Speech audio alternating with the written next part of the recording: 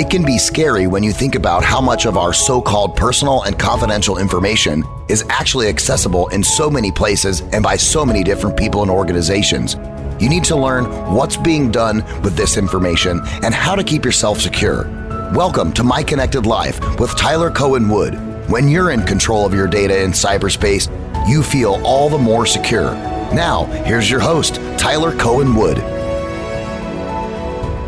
Hi, welcome to My Connected Life with your host, Tyler Cohen Wood. Today, we have a really exciting, interesting topic. We're going to talk about the supply chain crisis or the supply chain disruption. We've all been affected by raised gas prices, not being able to find things on the shelves, and so many more things. But also, how does this affect cybersecurity? And today, we are very lucky to have two special guests, along with my co-host, Scott Schober. Hello, Scott. Hello. Hey, everybody. So first, I'd like to welcome Chuck Brooks. There are so many accolades to these two men that I'm just going to have to just say something very quickly. But Chuck Brooks, he's the president of Brooks Consulting International, and he's named as one of the top 5 tech people to follow on LinkedIn. And Matthew Rosenquist is the Chief Information Security Officer, CISO, for Eclipse and a former cybersecurity strategist for Intel. Welcome, Chuck. Welcome, David. Matthew. Thank you, Tyler. It's great to be here. Great to be here. Look forward to the conversation. So, are we in a supply chain crisis? You look at one source, you say yes, and you see it. And then you look at another source and you hear we're in a supply chain slight disruption. So it's kind of confusing. Would you say we're in a crisis? I would say we're definitely in a crisis because it's permeating so many different verticals. And it's also related to physical products as well as digital products. And it's an issue that it's affecting our economic well-being. So and there's no quick remedy on the horizon. So that's a crisis. If it keeps happening, it's a crisis. If it happens once, it's a disruption. So it's multiple disruptions. It is disruptions in logistics. It's disruptions in oil pipelines. It's disruptions in pharmaceuticals. So all different kinds of verticals, I think, are being impacted by this. I'm so glad you brought up the prescription medications. The FDA recently listed 111 critical medications like insulin, heart medications that pharmacies just cannot keep in stock. And so pharmacists are trying to help their patients by recommending alternative methods until they can get these medications in stock. That's kind of when it starts to get scary. Yeah, no, I mean, you're dealing with, and if you're going to link cyber, I really think it gets most scary when you talk about healthcare or biomedicine, because a lot of those organizations, hospitals, health facilities just don't have good cybersecurity. They rely on open source, a lot of logistics that can be easily disrupted. And they have been targets largely through ransomware of a lot of the bad players already. So, imagine the situation could be, and it's a weapon. If you could disrupt, our pharmaceutical ability to get the drugs we need, you're going to create a crisis, just like if you did, creating a crisis with the oil with Colonial Pipeline. But this is even more severe, and I really worry about protecting healthcare. And healthcare is just one of many critical infrastructures that our nation, every nation, really depends upon. And if we're in a crisis now, building on kind of what Chuck said, if we're in a crisis now, well, hold on to your boots, because it's going to get much worse down the line, especially from a cyber perspective. There's going to be more attacks. There's going to be more impacts. And the attackers are going to find more creative ways to put pressure on those critical infrastructures. And when we're talking critical infrastructures, we are talking healthcare. We're talking finances and economies. We're talking shipping and logistics, right? Getting food from one place to another. Yes. Fuel distribution, electricity, water purification, and water sanitization. You have all these different areas that are all subject to attack. And this is the tip of the iceberg. So if we're going to call it a crisis today, which I think we do, because it isn't a one-time blip, right? It isn't a disruption, as Chuck said. We really need to kind of settle back and go, okay, this is probably going to get much, much worse before it gets better. So it's a crisis today. What do we call it tomorrow? 2X crisis, super crisis. Get the fancy marketing words ready, because it's going to get more difficult moving forward. Well, we also have the issue with a lack of chips, of components. I don't know if any of you have been in the market for a car, or if your lease or whatever is up. I happen to be in that situation right now. Fun time. And I'm telling you, there is not a worse time to buy a car than there is right now. Yeah, I think it's even compounded, Tyler, because if you're trying to get a new car, you're trying to lease a car, and maybe you say, well, maybe I'll get a used car. Guess what? The prices of used cars are now astronomical. So you've got this kind of speaking to the bigger points that you are all making. I think it's almost a cumulative disruption in multiple industries that has now created a crisis that's kind of ongoing. I think about just something as simple as you mentioned, transporting maybe medicine or even integrated circuits or things which are already there's shortages on. To get it into a truck, there's 80,000 drivers shortage just in the U.S. Yes. You've got high gas prices. They're getting record all-time high, and they may get higher before they get lower. So those are just things that kind of compound the issue. And now you couple in a cyber attack. Imagine a targeted ransomware attack to one of the major shipping companies, to an airline. Think about how that entire process now in supply chain and logistics is so affected in so many different areas. It can almost be devastating. And we don't have to imagine that. It's happening now. It's true. And we know it's going to get worse, because especially with ransomware, if you pay the bad guys, well, Greed Principle says they're going to come back tomorrow and go bigger. Yeah. So, this doesn't go away. We've got nation states where the gloves are coming off. And, other nations, other governments are taking to offensive measures. And guess what's right in the middle of that target? Critical infrastructure. So you can disable, regardless of if you have a border with somebody or not. If you have an enemy on the other side of the world and they're reliant, especially like we are, right? Look at digital transformation. Look at the Industrial Revolution, the fourth Industrial Revolution. We are so tied in with technology, digital technology, that gives tremendous benefits to our lives, but we're also potentially victims if those technologies are undermined and those chains, supply chain being one of them, right? Those chains are impacted. It has a cascading effect. Yes. I agree with what Matt said, and we're being tested too. And we're being tested by loosely affiliated criminal hackers with state actors. It's happening every day, particularly on the energy infrastructure. And the good news, I think, is that we're actually not sitting down anymore. We're retaliating on. Recently, the U.S. Cyber Command said that, yes, we're going after the ransomware attackers. Hopefully, when Matt was saying with some offensive capabilities, because we do not have a lot of our own offensive capabilities, and we could, if it is a war, and if it does get to a next level, like Matt says, where everything is disrupted and we can't go out to the grocery store or have our medicines, I think it's imperative that we do something very visible and very strong against those instigating these attacks. Yeah, I think we're going to see a lot more of that, to be perfectly honest, Chuck. I think the reins have been relaxed, and the offensive operators in the U.S. government have kind of been given the green light.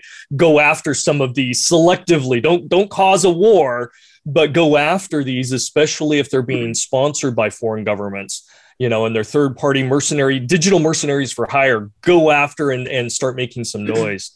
So I'm looking forward to more of that. But we also know the attackers, they will respond. They won't just give up, right? Being attacked or counterattacked is an occupational hazard for organized criminal groups.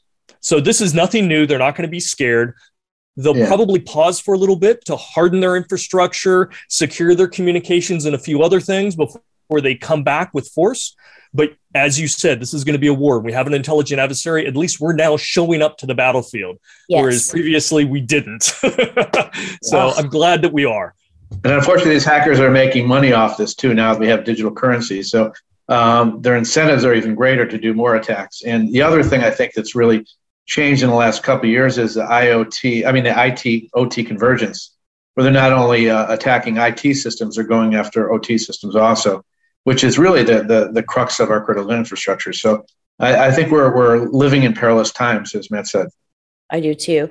And are those systems easier to target? Because sometimes with critical infrastructure, you'll have legacy systems, or the patching or whatever it is that you need to do isn't as secure. Yes and no. And the problem, I think, is you don't know if you've been breached sometimes in the OT systems, and therefore you have no alternative, just like in the Colonial Pipeline, to shut it down. And you don't know if the convergence went through the IT system. So there's problems there. A lot of them are regulated and have to keep certain security guidelines, particularly in energy under NERC and others. But they're still vulnerable. They are, as you said, legacy systems, and there's also a lack of cyber expertise in a lot of these systems.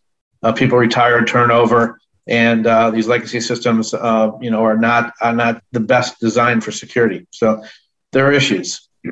Yeah, and if you think about it, there's kind of like a wave, like a sine wave. If technology is really old and it's analog, where you're pulling a lever, it's pretty secure from a cybersecurity perspective, right? But then you get this adoption of digital technology because it's more cost effective, and you don't have to have an engineer at every site pulling levers. You can do it centrally over the internet. That sounds great. That's cost effective and it's timely. Oh, this is awesome. But that rapid adoption of that new digital technology brings with it those cyber risks. So now not only can you remotely pull those levers, well, a bad guy, if they hack that system, can. And the rush of technology into those environments, right, typically means they weren't properly vetted or tested or aren't maintained from a cybersecurity standard. So even if they were good going out the door on day 1, day 15, a vulnerability was discovered, as we see every day, right? And if you're not constantly monitoring those, as Chuck said, and then, patching them, you're opening up that infrastructure, that critical infrastructure, to attackers from anywhere around the world. So yeah, in some places it can be more secure, but not as cost effective. And as soon as you start embracing digital technology, it will always be accompanied with digital risk as well. Yeah, I mean, that's just how it goes. The more devices you have, the more risk you're going to have. Yeah, absolutely. Curious, any of you, and even Tyler, I'm curious, even your thoughts. Is there any silver lining looking forward? And it's hard to look forward with all these compounded things that we're thinking about. Is there anything that listeners can kind of get a takeaway? What are something that they can do to stay a little bit safer? Their small business, if somebody, in the government or part of critical infrastructure, what are some basic things that they could be doing or should be doing? Any standouts in your mind? Well, I think it starts with risk management for anyone, including individuals or small businesses, especially them, because they're the subject of a lot of the attacks. And they could do the basic things that you would do. You'd first of all have a strategy of what you need to protect, where your assets are. You need to segment them. Do you have multi-factor authentication in place? Are your employees trained? Are your routers and Wi-Fi secure? All those things are the basics. And it doesn't mean you're not going to get breached. There's still a lot of creative ways, particularly through phishing and sophisticated attacks right now that are happening. But at least you make yourself less of a target. And I urge small and medium businesses just to enact the cybersecurity basics, do that risk management. And also, you have to have an incident response capability too, because if you do get hacked, and there's a good chance you will, you need to know how to handle it, who to bring in, where to go, and particularly if your livelihood's depending upon it. Yeah. At a high level, there are two types of victims, right? There are ones who are easy, right? And there are ones that have value. So, the best advice I can give is make sure you're not that easy target among your peers, right? Make sure your security is head and shoulders above everybody else in your sector and so forth. You don't want to be seen as that easy target. And the other thing is, if you have value, you have to protect it. So everything that Chuck is talking about, risk management, know what's valuable to you, your suppliers, your customers, your vendors, upstream and downstream, right? Apply those industry best practices for that you need to protect, right? And it could be your reputation, it could be your product, it could be your infrastructure, right? And then have that long term. This is not something you do once. You need to have that sustaining cybersecurity strategy that encompasses your prediction and your prevention and your detection and your response. And it all feeds back to get more efficient and continually adapt to those intelligent attackers that are also adapting all the time. So don't be afraid, don't be in denial, and just follow some of the common sense that's out there. And all these kinds of tools and advice and so forth, they're out there, and there's experts to help. Yes. Don't hide. Yes. And especially if you're a small business and you have people working from home, you want to make sure that their home environment is as secure and locked down as possible. You don't want all their IoT devices on the same network. As you want to segment it off from your work laptop, your work computer. You don't want to have your personal assistant devices that could be recording information in the same room. Or you don't want to let your kids use your work devices either. Because those are easy targets right there. You don't want to be that easy target. Well, I think it's a good point. Is really a kind of Matt brought up is getting help. You're not in this alone. It's okay to ask for help, to get a third party to come in. It could be a consultant. It could be another company, because everybody is not a cybersecurity expert. And their IT department may not be able to handle it. I always think about it. Sometimes we're too close to the problem. I remember a couple of years ago, had a penetration test and vulnerability assessment done on our company. And afterwards kind of did a little debriefing, and there were several key things identified. And I sat there and scratched my head and said, how in the world could we have missed this? And they said, well, don't worry. This happens all the time. You're too close to it. You assume things. And that's what a lot of companies, we all are guilty of this. If we own a business, small, big, enterprise level, doesn't matter. We're too close to the problem. So getting that third party independent person to come in and see clearly, identify those vulnerabilities, and then hopefully you could shore them up so you're not that company that becomes the next victim there, I think is really important. Yeah, I agree 100%, Scott. I mean, managed service providers are of great value, particularly to smaller and medium companies who don't have that expertise. Even if they do, they often lose that expertise in-house. And so it's a cost that they should look at in the long run as being a savings. So I think looking at all the expertise outside, particularly to do penetration testing and set up basic security, it's really, I think, almost essential nowadays. Well, and there's a labor shortage. Mm-hmm. Which also there is that, yes. Yeah. And there's that. Shortages of everything, as we've been talking about. Well, I mean, I look at things and I see unemployment claims for October were 291. But we have these cybersecurity jobs, and they're not all coding jobs. These are jobs, marketing. These are jobs, sales jobs. There are all kinds of jobs that we can train people to move into these cyber positions if that's something that they're interested in doing. Because if you can sell a car, you can sell an entire cybersecurity portfolio. And for people who are in factions of cybersecurity, but they want to move somewhere else, we have to have programs that can quickly upskill these people to get them into these roles. I believe that can help that problem. Mm-hmm. But there's a lot of other problems that I don't have the solution for. You make a great point, Tyler. I was just talking to somebody probably about 2 months ago, and they were getting a little bit senior in their career. They were in construction, so it was a little bit harder, the physical labor and stuff, but they've always had a fascination with computers, IT from the past. And I suggested, hey, think about cybersecurity. And they said, okay, maybe, what do you recommend? So we talked about certifications, this and that. And I said, you may even want to try to transition into the industry so you can actually get a job, get on-job training, and they may even pay for certifications and work with you. And sure enough, he went to a company, applied, and they said, yeah, we'll pay for your certifications. And boom, he jumped right in. So you get your toes in the water immediately to see if you like it, and you can grow and learn faster. So I always encourage people, don't be hesitant. Right. Make it part of your life, your hobby, your career, but you got to try it. Take that initiative, and maybe a company will help along the way with some of that education, get you certified to get you up to speed much quicker. And there you have a lot of growth potential then, depending upon what niche you end up choosing in cybersecurity. It's good to see also Yeah, great advice. It's good to see the government's also looking at more creative ways like cross-training.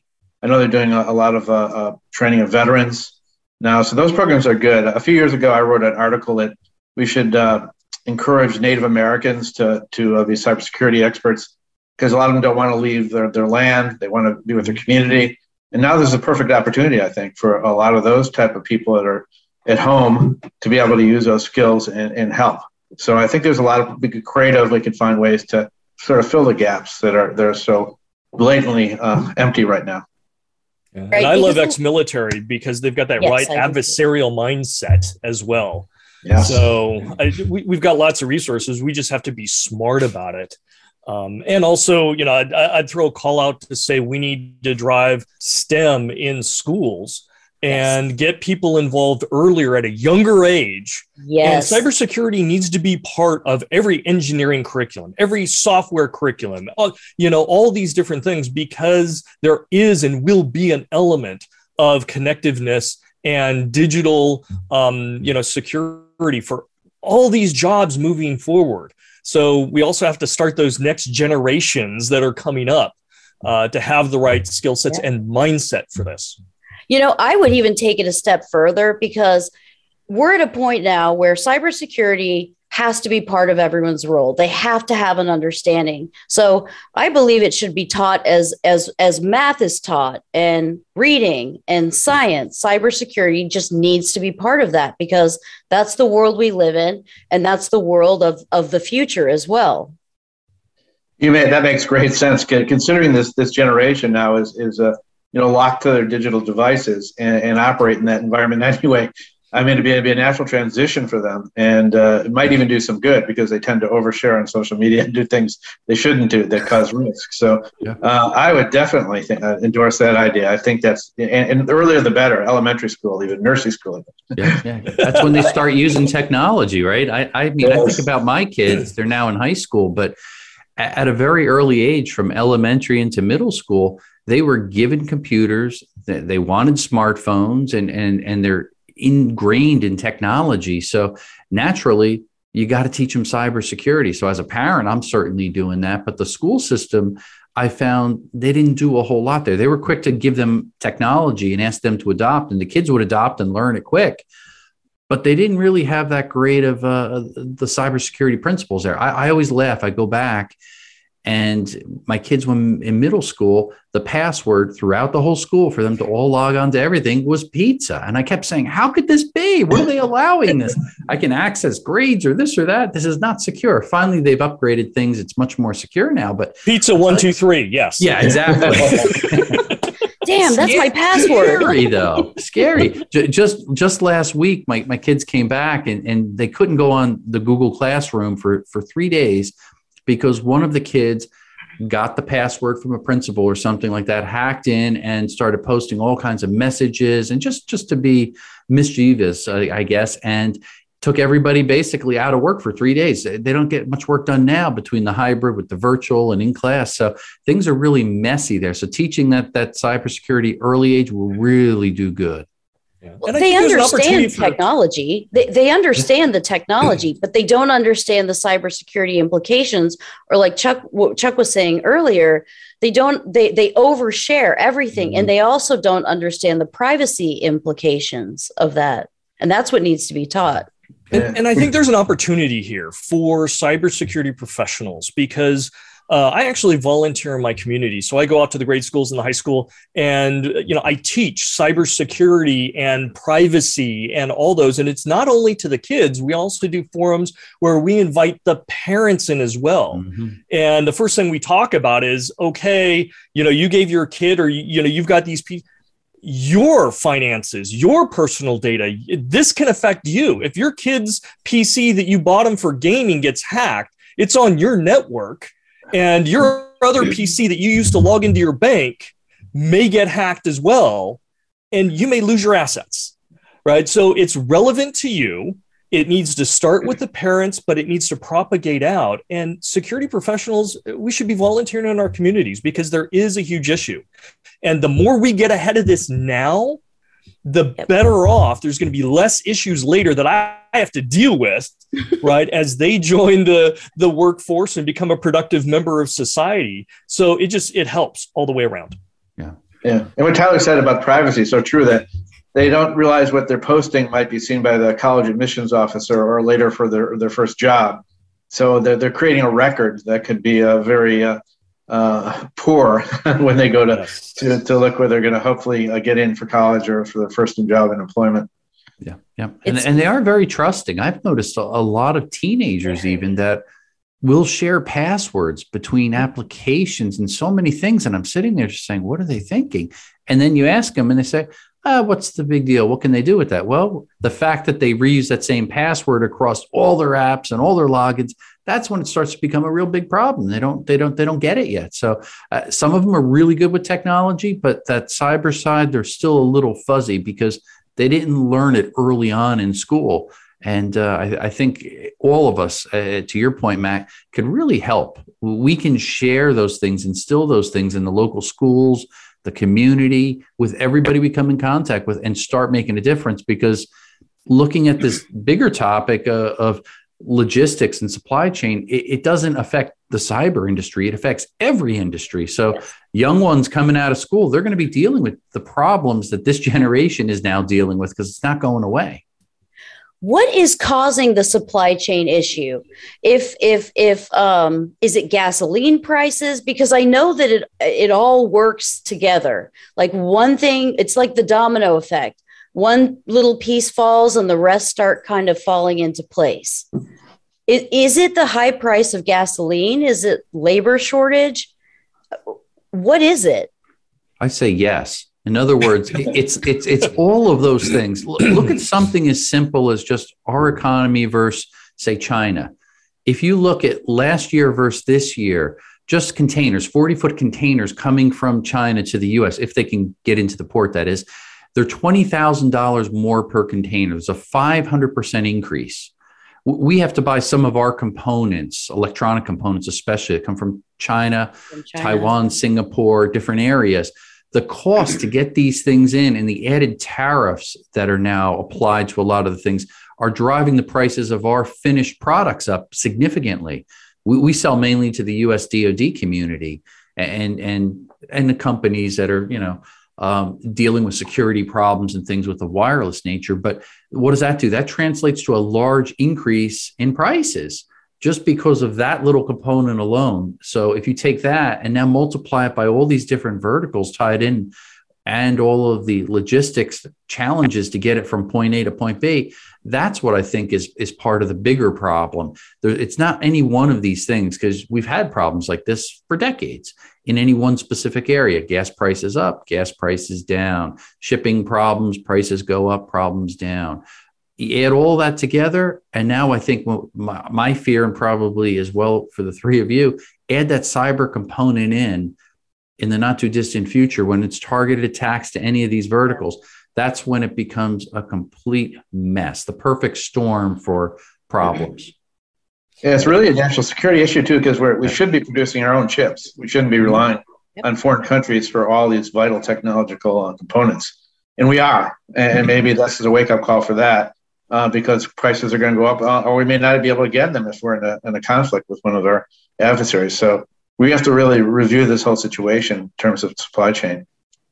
This is going to be one for the textbooks, to be perfectly honest, right? And a lot of this, the logistics issues started with COVID. And, you've got a shortage of workers. You can't bring ships into ports. You look at San Diego and there's, 40-something ships sitting out there. It's never happened before, right? We can't get enough workers on the docks to unload the ships, much less process the ships in, and so, okay, great. And even if you do that, now, wait a second, we don't have enough truck drivers to actually put it on the roads, right? And so you start getting this snowball effect.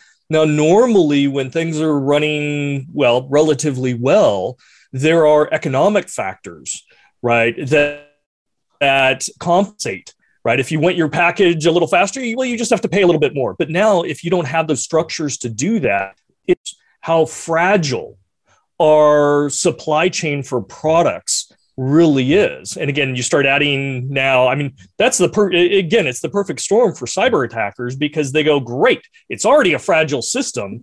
Now I'm going to go hit them with ransomware, and they're going to pay me.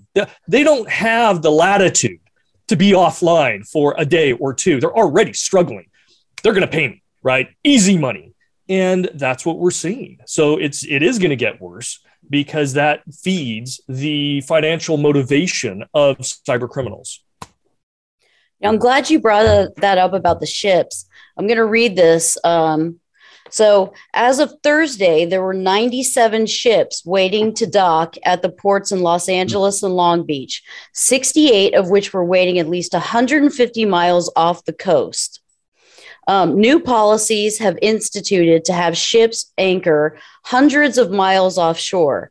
And at the same time, the executive director of the Maryland Port Administration says that, well, we don't have problems, so send those ships here. So now those ships have to find a way to get from California to, I mean, they obviously can find a way, but it's not a very short distance. And expensive too. And it's very expensive. What happens, Tyler, when you have ships out there, nearly 100 ships sitting there waiting and waiting? Somebody that's got to order goods has a choice. They say, I'm going to have to wait months or even longer, or I'm going to start sending things air. So it actually is a disruptor to the way that transportation happens. And at our company, that's happened too. I've had to get some stuff from overseas and had to wait for 3+ months to get it, which should have taken 1 month because it went by cargo. Now I said, instead of spending any money toward anything in the shipping industry, everything's going air. The cost difference may be $2,000 to $8,000 for a particular shipment. That's a big increase in the cost. And who bears that?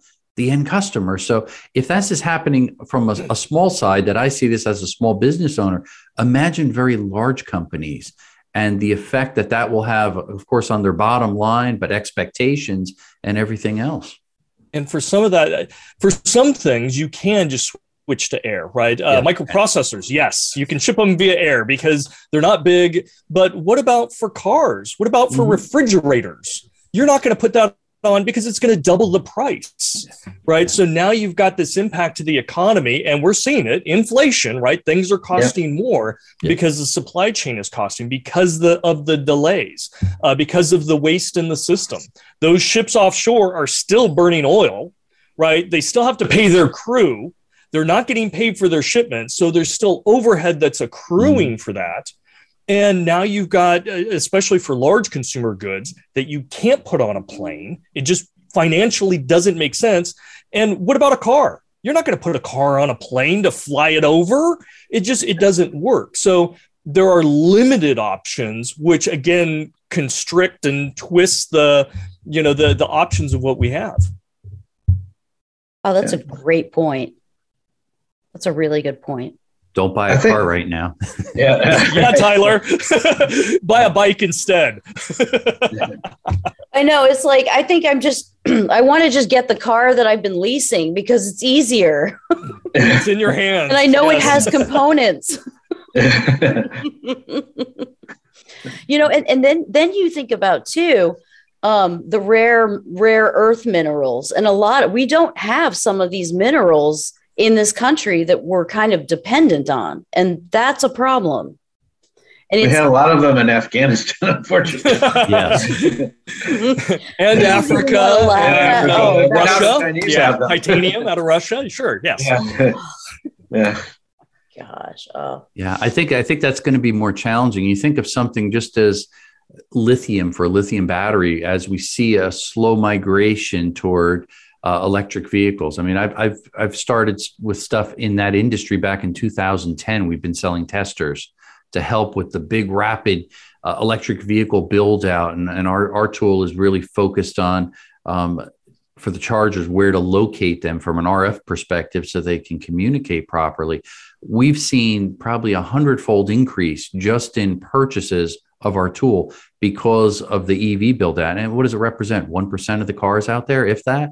So wait to see what's going to happen soon. But yet an electric vehicle has got so much more electronics in it. engine control, so on and so forth. You look at the contrast, old cars versus new cars. What's going to happen with all these shortages in logistics? It's again going to pause that industry from jumping out there. It's going to have long-term effects, I think, that are going to take years for certain industries, I think, to catch up or get back to where they were, if they ever can. Do you think that there's something that could be done now, that a few little tweaks that would help the situation? There certainly is, in the sense that, think of who is probably hedging their bets. The very large corporations. Imagine if I'm just going to pick on Apple for a moment, and you're building X number of millions, if not billions of phones. You've got a big supply chain issue. So when you're going to buy X number of integrated circuits, you're probably going to double that amount and say, let me warehouse these until I could design my own and stop being dependent upon this third-party source in Singapore, Indonesia, wherever else. I'll just make them myself. That's what's starting to happen. Now, that's going to cause disruptions a year to 2 years down the line in the world of integrated circuits, I think. So shortages now will have long-term changes to the whole supply chain down the road. And I'm seeing that clearly. I'm getting quotes on a lot of things. The other day, it was 77 weeks for one critical component in one of our units. 77 weeks. How long is that? Customer. What's that? That's a long time. That's well over a year. We're talking about, I have to put orders in now to get delivery in Q1 of 2023. I have government customers handing me orders now for budgetary reasons that they need to get their stuff delivered early next year. How do I meet that demand? I can't. Do you have to pay that up front too when you make those? Yeah, purchases? A lot of it I have to pay it up front, and then I pay it at the back end with added tariffs and other mysterious premiums and things. So it starts to affect the pricing structure of many companies. And I think that's a huge concern going forward, because I think all of these things play back to inflation. It's going to affect inflation one way or another, whether we like it, I think. And that's the price to pay as these. It already has. Yeah. It already has. I mean, I don't know if you notice, but food prices are ridiculous. It's insane. Highest jump in inflation for November, highest in 20 years, I believe. Yeah. But I do see a silver lining, though, right? And you don't see many of those, but because of all of this, I think we're going to see more innovation. We're already seeing it. So you had mentioned lithium for batteries. Tesla and other companies are already looking and researching and implementing other materials instead of lithium, because again, there could be a shortage. Countries could throttle the availability, and demand is going up. So they're looking to jump ahead. We look at the rare earth metals, especially in semiconductor industry. Yes. Right. We're seeing Intel and so forth. They're moving away from some rare earth metals and conflict materials, right?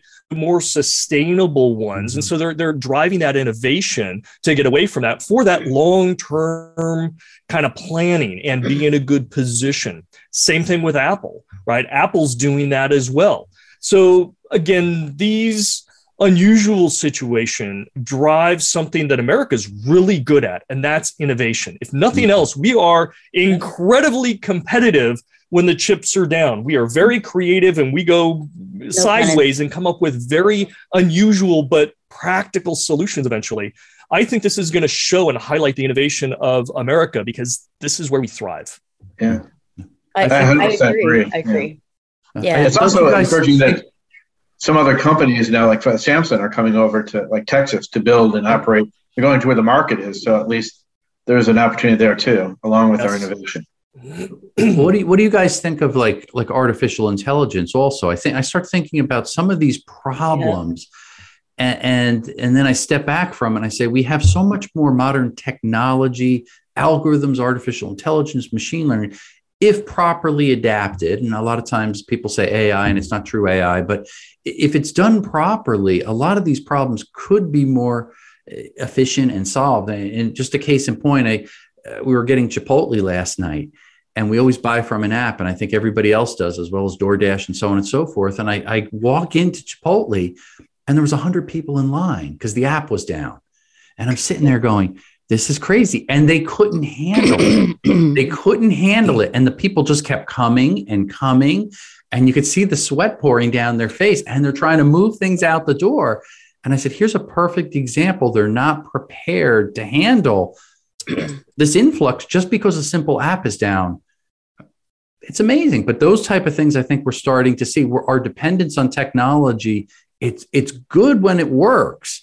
But man, when it doesn't work, it causes such problems that have this reciprocal effect across the board. We're so dependent on technology, and that is a trend that will continue. We will continue to be dependent on technology and become more and more and more and more reliant.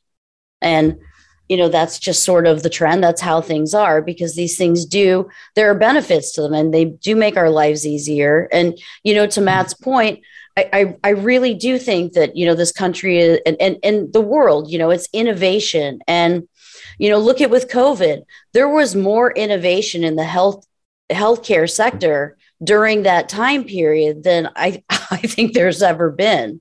So I do think there is hope.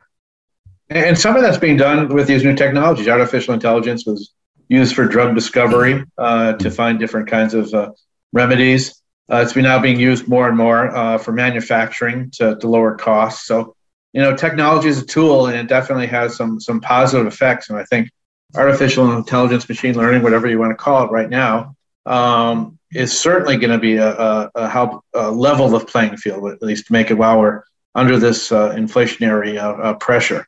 So it is positive, and it also will enhance innovation. Yeah, I'm a big fan of AI, especially machine learning, deep learning.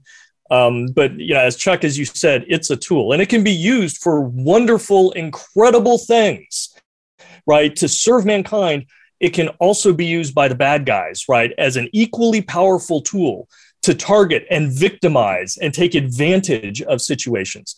So we just need to understand, with all great innovation and technology, as we rush to embrace it, no matter how powerful it is, there is an equitable amount of risk and potential danger as we integrate and rely upon digital information and data and systems. So we just need to go at it and approach it, understanding that, not being only looking at the shine of things, but looking at both sides so that we can manage those risks in a proactive way. So we can embrace the benefits without being victimized by the technology that we love.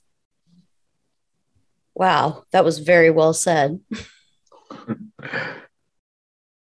I love technology. I just want it to be trustworthy. Yeah. That's all I want. I do too. I have this weird love-hate relationship with it. Like, I love it, but I hate it at the same time. So it's just this conflicting thing that's always in my mind, because I know the potential risks that are associated with everything. And you're right. Any new invention could be used for good, or it could be used for bad. And I mean, that's just kind of the way that it is. I mean, like, look at AI. Hackers and hacking groups are now using AI to parse through social media to help better target, and for many other things. So I don't know. Sometimes I feel like it's like a Star Trek, and, we have to be the good guys here and go by the prime directive, and the other guys don't have to do that. The hacking groups, they talk to each other. They actually communicate. That is something that we in business, we do not do well. We do a terrible job at collaborating and really having lessons learned to really help each other. And there's reasons for that, and I understand that, but I think we need to have a lot more of that. Yeah, particularly in research and development. And I think, DHS is trying to push that, but and so is DARPA and other places, DOD. But we really need to come together and to develop this ingenuity and innovation that Matt was speaking about, because we're as we said earlier, at a crisis point for supply chain, but not just supply chain, with other threats too. Yes. It's something that we really need to get better at. And it's something that we are in control of. Nobody's stopping us for communicating and collaborating. We are tripping over our own feet. And yet the bad guys are doing it, and they're becoming more powerful and more agile because of it.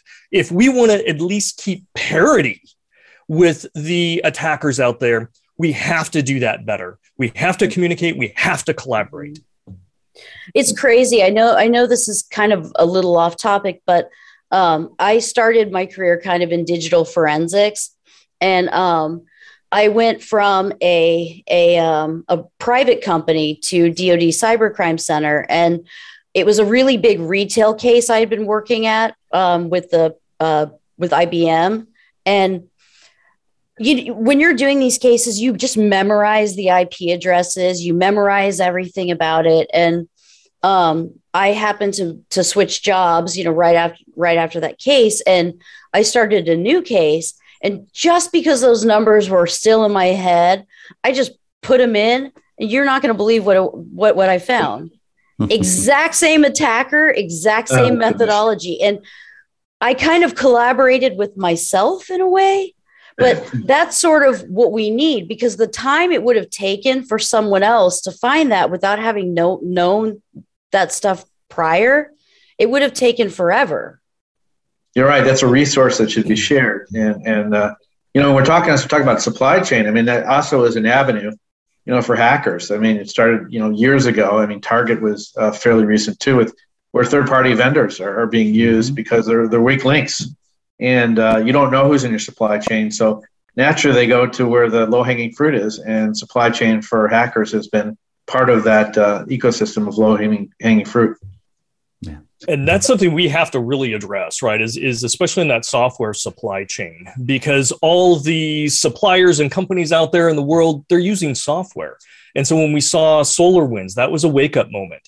And the security professionals for decades were saying, hey, this is going to be a problem. And people were kicking the can, down the road. And all of a sudden, when SolarWinds hit, well, wait a second, this is a problem. And luckily, there wasn't severe damage that the attacker wanted to do. But if they wanted to, they could have crippled our critical infrastructure. They absolutely could have. They were able to gain those rights and access. And it, probably fortunate for us, they were just looking to gather information instead of actually doing harm and burning environments down. But if it were a different attacker, right, something really, really bad would have happened. We have to worry about that for all. I mean, we've got the, a recent vulnerability this week, right? All the security pros have been up this poor weekend, worried about Log4j. And it's big. It's a 10 out of 10 kind of vulnerability. But that is a piece of code that people use, right? Grab it and throw it in their software, put it in their production system. And it's a supply chain issue. It's not code that they wrote. It's somebody that, something they're grabbing and using. It's an open library, and we have to worry about that. And we're going to see more and more vulnerability in that space. And in this case, kids were hacking Minecraft servers, right?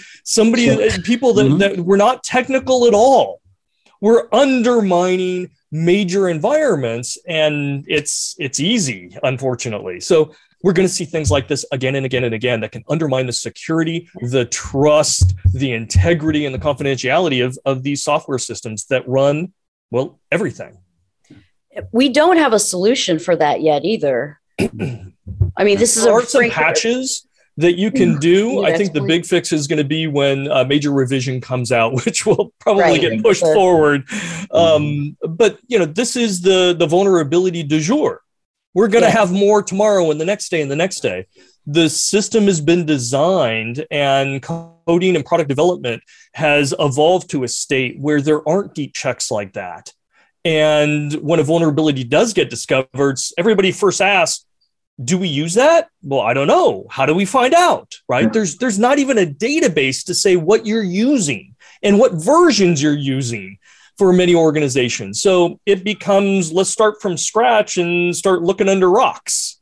Well, that isn't very efficient, right? So there's so many things that need to get better here. Yeah. One of those could also be that using a software bill of materials, which is now being pushed by DHS. So you at least know what's in your code, and who, first thing is knowing what's there. Yes. And, and identifying it. So I'm hoping that has legs. It looks like it is. It's being adopted by DOD and other parts of the federal government, but that's just one step. We need to do more. I think it's a good step. It brings a lot of overhead, so there'll be refinements to it.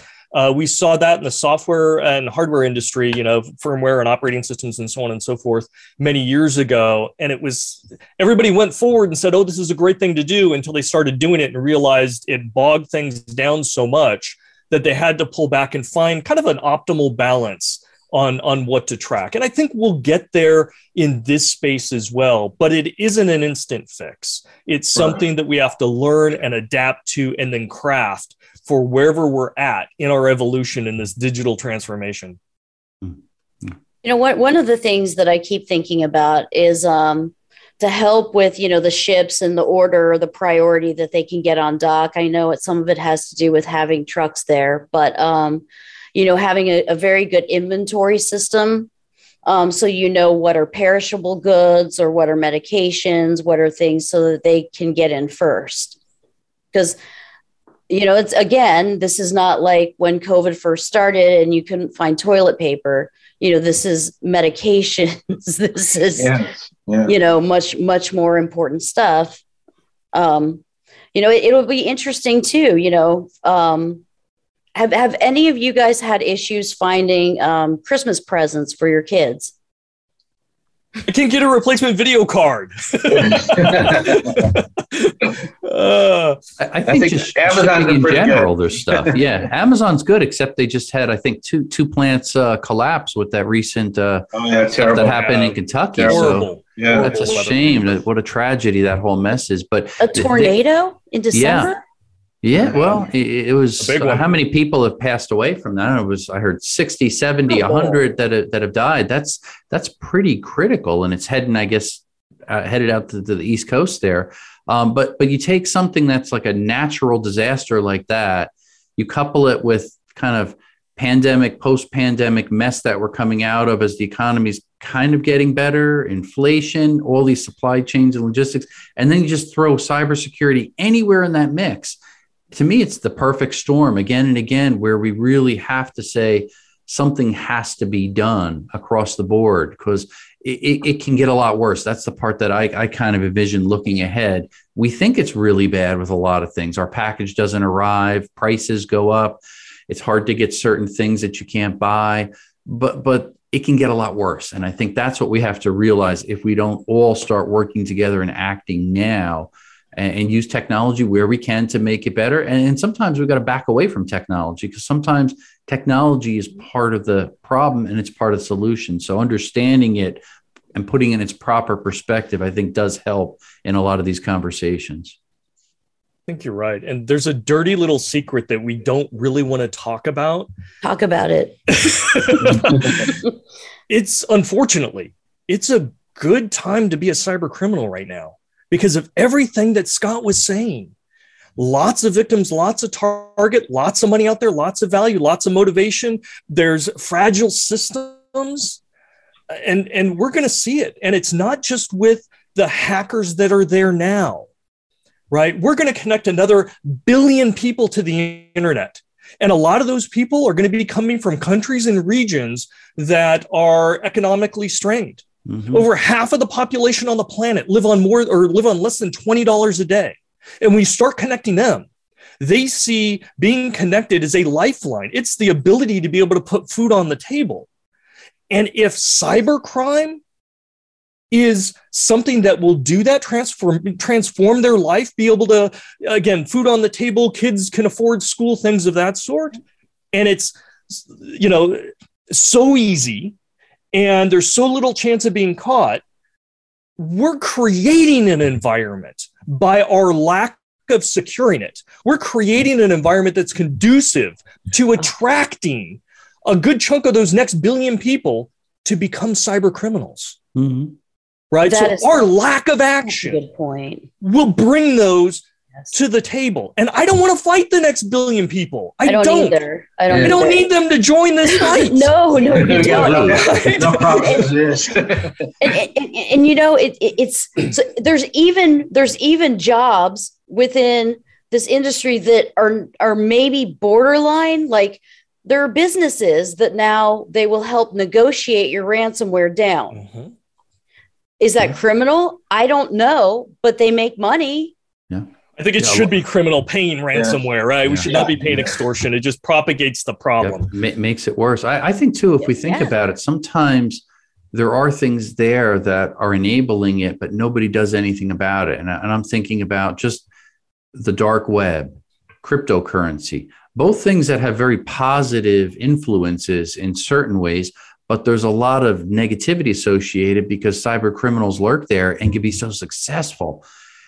You can't catch a cyber criminal easily when they're anonymous. They can make a lot of money. They can do it from the convenience of their home. And yet the dark web is still out there. It's being patrolled. They're catching people here and there. The amount of money and resources to do that is astronomical, though. Yes. And the time that's spent there, instead of doing good things, sometimes you look at it and say, what in the world is going on in this world? And then how they can hide behind a lot of the cryptocurrency. And again, stay anonymous. It's difficult. So sometimes these good technologies, when they come out, when they're used improperly, as we talked about before, those become kind of almost like an enabler for it to get worse and worse and worse. And it's hard to fix it because that's part of the problem. Well, I'm a big fan of cryptocurrency. So, and it's the same thing for AI, right? If cyber criminals are using AI, do we say AI is bad and let's just shut it all down? No, it doesn't make sense. Same thing with cryptocurrency or quantum or anything that we want to talk about, right? I mean, cyber criminals are using cloud. Do we shut down cloud? No. Cyber, or criminals in general have blossomed since the introduction of the internet. Right? Cybercrime is worth more than the entire illicit drug trade around the world. Do we shut down the internet? No. Right? These are all powerful tools. We need to find ways to use them right and be able to govern them and control them. And for any new technology, there's always that gap. There's always that window of opportunity. Bad guys go into it first, and they get to run rampant until law enforcement, until regulations, until governments can start to respond. And I remember years ago talking with law enforcement. And they said, oh, we hate Bitcoin. We hate cryptocurrency. It's just criminals that use it. No, it's not just criminals that use it. And I said, eventually, you're going to love it. And they're like, no, it's pseudo-anonymous. We hate it. You know what? A lot of the law enforcement I work with now love it. Because when you go after an organized crime, group, if they're using paper or they're using something else, you will never know their red ledger. You may bust them on a single crime. You got a bucket of money. You've got a car full of drugs. That's all they're going to get them on. Whereas if they're using cryptocurrency and you can identify what their account is, you can now track every transaction they've ever made. Right. You know exactly. Right. And they're like, wow, we were never able to do that. That turns a $10,000 bust into a $20 million bust. We like this now. And you don't, from professional, police agencies, you don't hear them saying we hate cryptocurrency anymore. They want the bad guys to use it so that they have that full catalog, right? So again, as the tools and the tactics evolve in law enforcement regulation, now that powerful tool that the bad guys were using, the good guys get to use it too. So again, a lot of it's timing. It's also resources and investment, and hopefully we're investing in local and state law enforcement capabilities and in forensics and from the national security point of the intelligence communities, because there really is a global war out there, particularly with the dark web and stealing our tools from NSA and other things. So, it's a wild, wild west is what it is. And we really need to hunker down. Yeah. And to that point, Chuck, especially have a law enforcement work together and sharing those best practices and tools and knowledge and information about threat actors and everything, and then pushing that up from the local to the federal agencies as well. That has to happen. And I know CISA is working on that. I know FBI has been working in the background for a long time in regards to that. We got to get better, but I love to see what they're already doing in that space. I just want to move faster. Yes. I know we're running low on time, so I just have two more questions. One, so companies, if you're a healthcare provider and you get hit with ransomware and you didn't have proper protective measures or an incident response policy, are we going to start seeing companies having sort of a stash of cryptocurrency waiting just in case they have to pay a ransom? Well, they have been paying. We don't know how many of them have been paying, but they have been paying rather than go through the headaches, of trying to get their systems operating again, and also because of liability issues with some of the medical equipment patients. So they have been paying, and it's quite plausible that they do that if they don't get the right resources and help now that they desperately need. And I know there's some independent groups out there that are actually volunteering and helping them create better cyber defenses. Some hospitals have one or two people working and have no real conception of the threat landscape. This is relatively new for them, but now they've been hit so much in the last couple of years that they have no choice but to do this. But I think some of them are looking at having, one of the alternatives is paying, which I think is a bad idea, but they're doing it. Yeah. Early on, I know some big tech companies that were very tech savvy were stashing some cryptocurrency in the event of that. But I think most companies now, they're going through a third party. They're either going primarily through their insurance carrier, and they've got their own vendors that deal with figuring out cryptocurrency and everything, or they're going through a private negotiator when something bad happens. But I'm with Chuck. I am absolutely in the camp of we should not be paying these criminals for their extortion, their digital extortion, because they're just going to keep coming back. Yep. And we're looking at billions of dollars flowing there that now they're investing in these new vulnerabilities in 0 days. We're just giving them more power to attack us. Yeah. So anytime somebody's impacted by ransomware, that needs to be a wake-up call. You've got deficient security controls. You need to be paying more attention. You need to be more proactive and have a better sustainable system versus paying the person that's going to keep coming back. And by the way, when you pay it, you get to be on the special list. And they're going to come back after you. And they're going to share that list with other criminals because they know you're a victim that's going to pay. So they're just going to keep coming after you. They collaborate. Absolutely. And I'll sell you my list. Yeah. Right? I'm a bad guy. You're a bad guy. I'll sell you my list of victims that paid. Here you go. That's the way it works. And it works. So we're running low on time. We have a couple of minutes left. Does anyone have any final thoughts? Because if not, I'd like to ask a question. Ask the question. Go for it. You're the host. You can do it. Because we have just a few minutes. The next show is on cybersecurity predictions. And you guys are experts. We're all experts here. I want to know, what are your top cyber prediction for in the cybersecurity space for 2022? What do you think is going to be the most important thing? Chuck? Well, I don't know if there's one most important, but I think you're going to be seeing, as Matt said earlier, a lot more attacks on critical infrastructure. And I think there'll be much more of a focus on the IT-OT convergence. And there'll be more measures. There's legislation right now calling for more fortifications, but I think it's going to be to the point where maybe the government actually takes more responsibility for protecting the private sector, particularly with energy and healthcare and perhaps financial and other areas. But I think you'll see a sea change of policy if something bad does happen. It's not a good prediction, but it's likely. And I'm actually working on my 2022 predictions. So I've got 11 of them. I won't go into detail, but I'll give you a short list of what they encompass. The relevance of cybersecurity, cryptocurrency is going to be some interesting changes there. Quantum, we're going to see some things happen. AI, ransomware, no surprise there. Critical infrastructure, we've been talking all about that this entire show. Cyber criminals, we're going to see a rise. Foreign policy, we're going to see cyber attacks really kind of feed into that. We're also going to see oppressive governments using cyber and cyber attacks or issues in that space. Law enforcement is going to get some good wins, and I think there is going to be a much stronger public-private cooperation and collaboration. And part of that is some of the regulations, part of that is some of the information sharing. But if nothing else, doors are going to open and phone calls are going to be made, and communication is going to start to happen more next year. I'll throw in one more that just kind of stood out. It's a little more focused that I'm predicting is ransomware and cyber attacks targeting the electric vehicle market, because there's a lot of vulnerabilities out there. There's a hard push with all the investment that some really large companies have put out. Now they're looking to start seeing some of that return.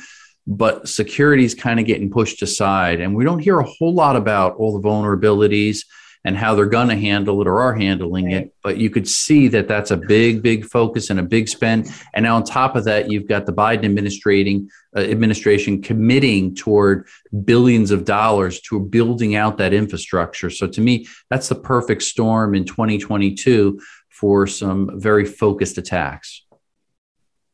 And yeah, go ahead. And another vertical I think we have to look at is space.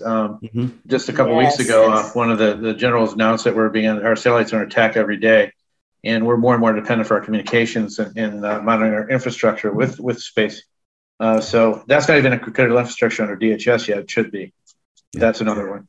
Yeah, and I think they're going to be targeting a lot of the ground stations, which directly affect the satellites. It's a lot easier to attack some of the ground stations and the communication, which in turn will have these birds crashing into one another in no time. Well, it's going to be an interesting year. Thank you guys so much for coming on. This was such a great episode, and I hope to have you guys on another episode. Thank you so much for listening to My Connected Life with Tyler Cohen Wood. Thank you.